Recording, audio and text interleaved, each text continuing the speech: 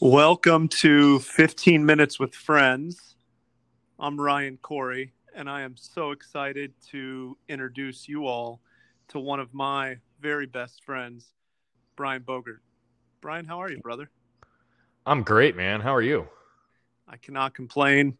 First ever podcast. I have no clue what I'm doing.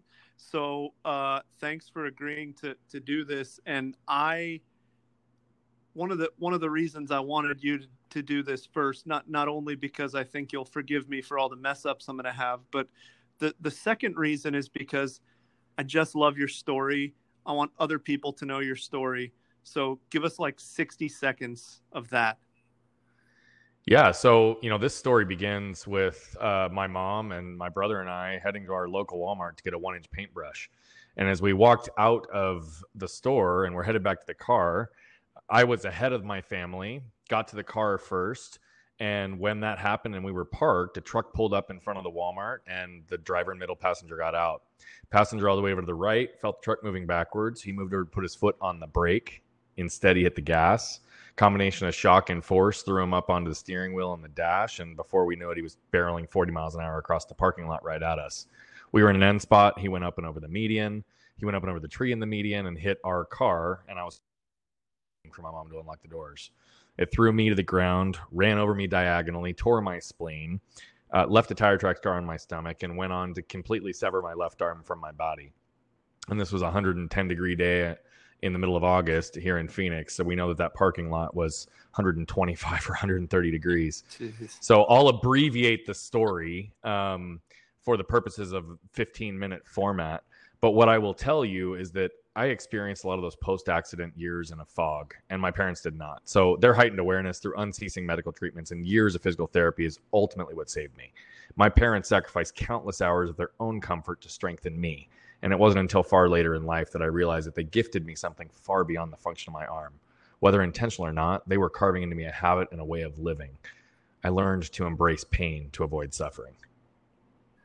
Man, I just love that because you took that, and that's what you are doing seriously every day for others. And it's been a couple of years now, a few years that you've repeated this kind of mantra to me about embracing pain. And at first I thought that was like totally weird until, I really took in your full story and understand how you operate. So what does it mean to you to embrace pain other than like the actual physical getting run over by a car?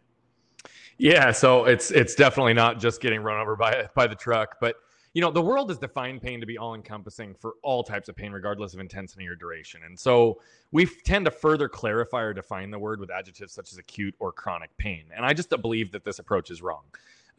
Pain can include any sort or intensity, but should be limited to duration because pain is classified as short-term, a direct response to a defined cause, and resolved once healing takes place.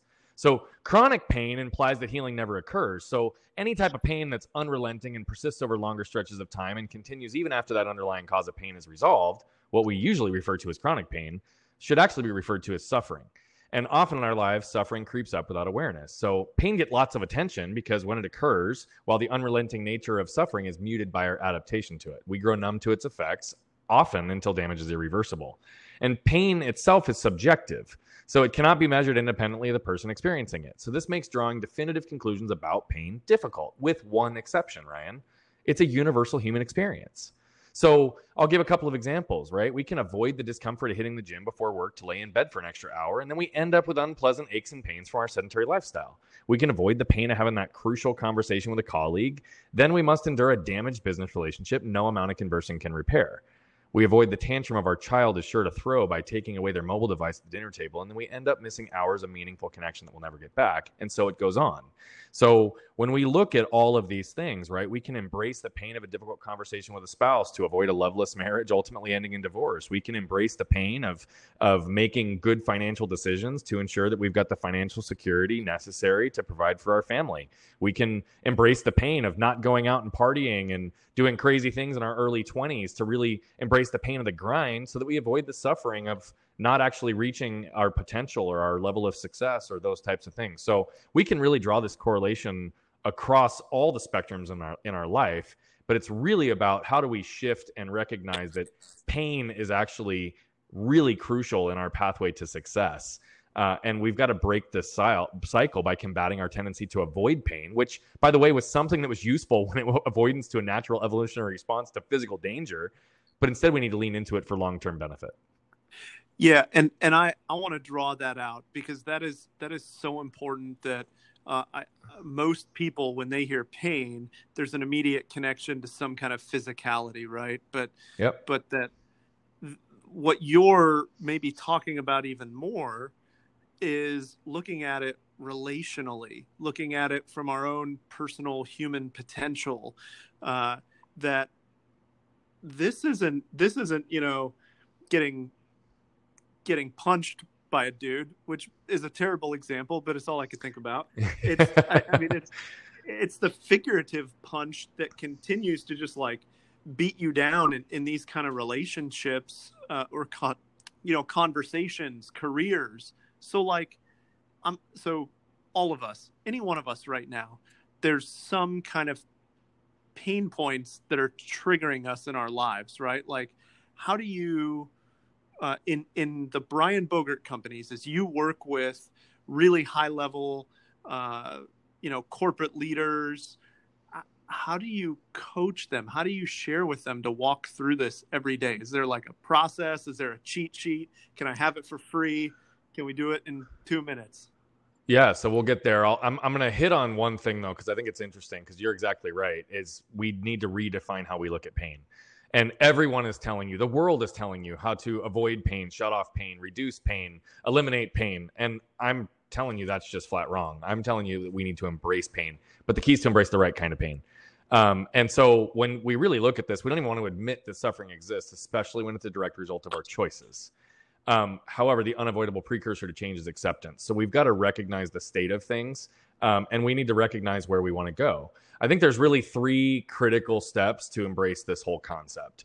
And the first is to acknowledge the suffering that you wish to avoid. And that sounds a little bit crazy and backwards, but essentially that's the opposite or inverse to all of the things that are important to us in our lives. So once we're clear on those things that are important to us, our purpose, our passion, the reason for living, the things that give us energy, that want to drive towards us, our major crazy goals, who we identify with, right? Suffering is essentially going to be opposite of that. So, we want to maybe provide our family with a whole bunch of experiences around travel. Well, if we don't ever produce that in our life, embrace the pains necessary to provide that lifestyle and those experiences for our lives, then suffering exists by not having it. The second step is to identify the pain that you tend to avoid and learn to embrace it, right? So I'll use a personal example here.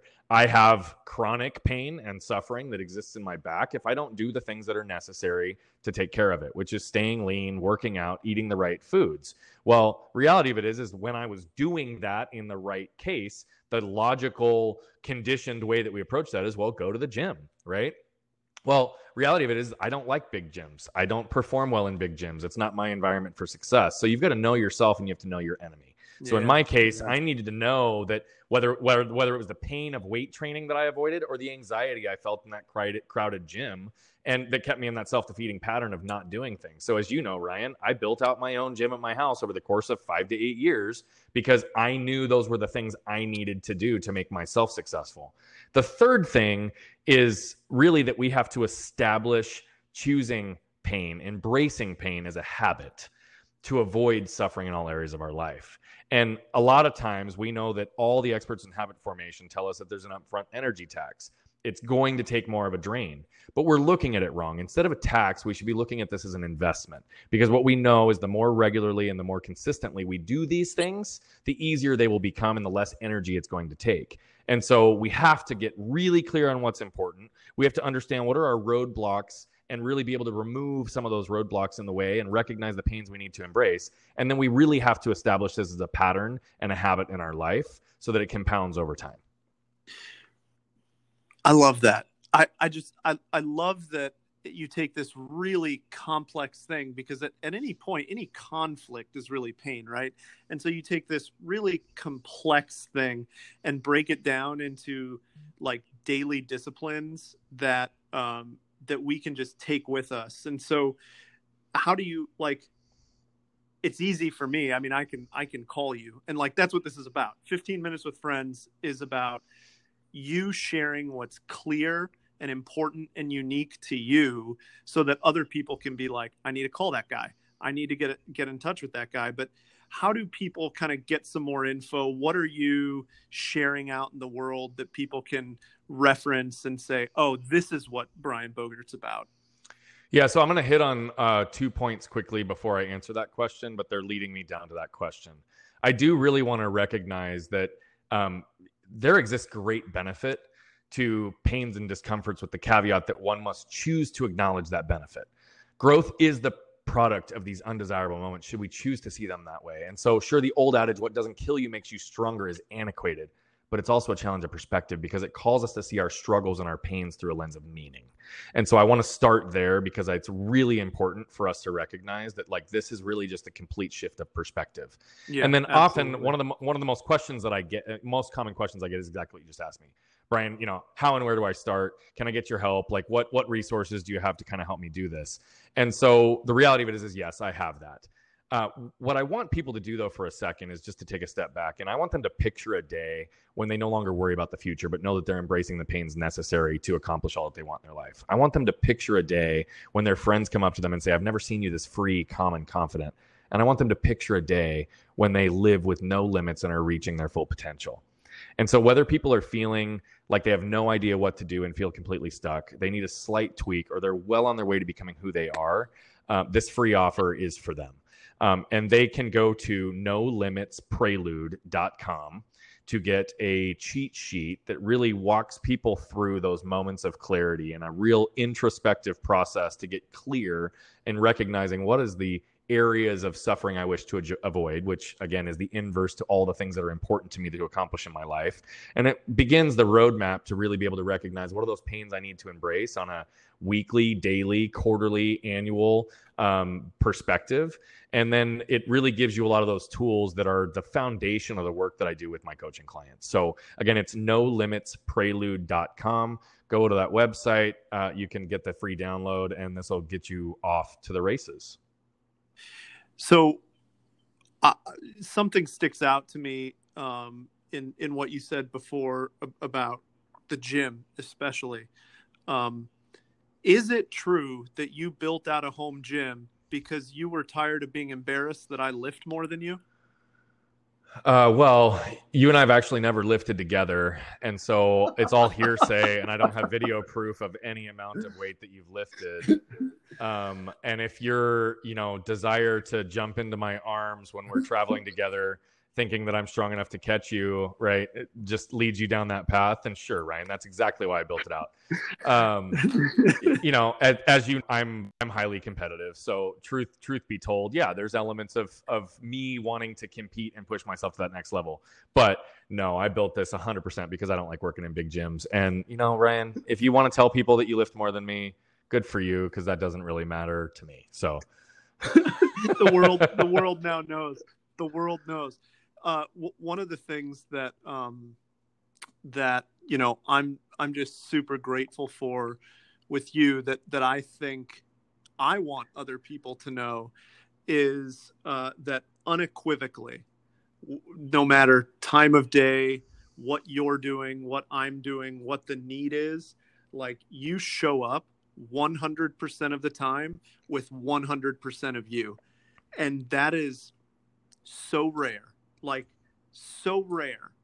We're all distracted. We're all busy. We're all whatever, right? But like, when you're talking about this stuff, it just gets me jacked up, because I know you live it, and I know you pour that into other people. And I love that about you, and I need other people to know that about you. Well, you just gave me chills. That's maybe one of the coolest, nicest, biggest compliments that anybody's ever said to me. And I don't think you've ever said that in the way that you just did to me before. So first of all, thank you.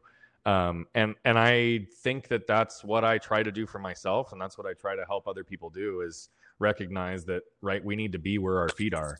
We need to be able to look down and calibrate and recognize that with all the things going on in our life, if we truly want to accomplish everything that's important to us and balance family and community and friends and work and hobbies and all this other stuff, it's not about work-life balance, about work-life integration. And the only way we can effectively do that is to give 100% attention to what's right in front of us. Speaking of, tell the world who my favorite Bogert is.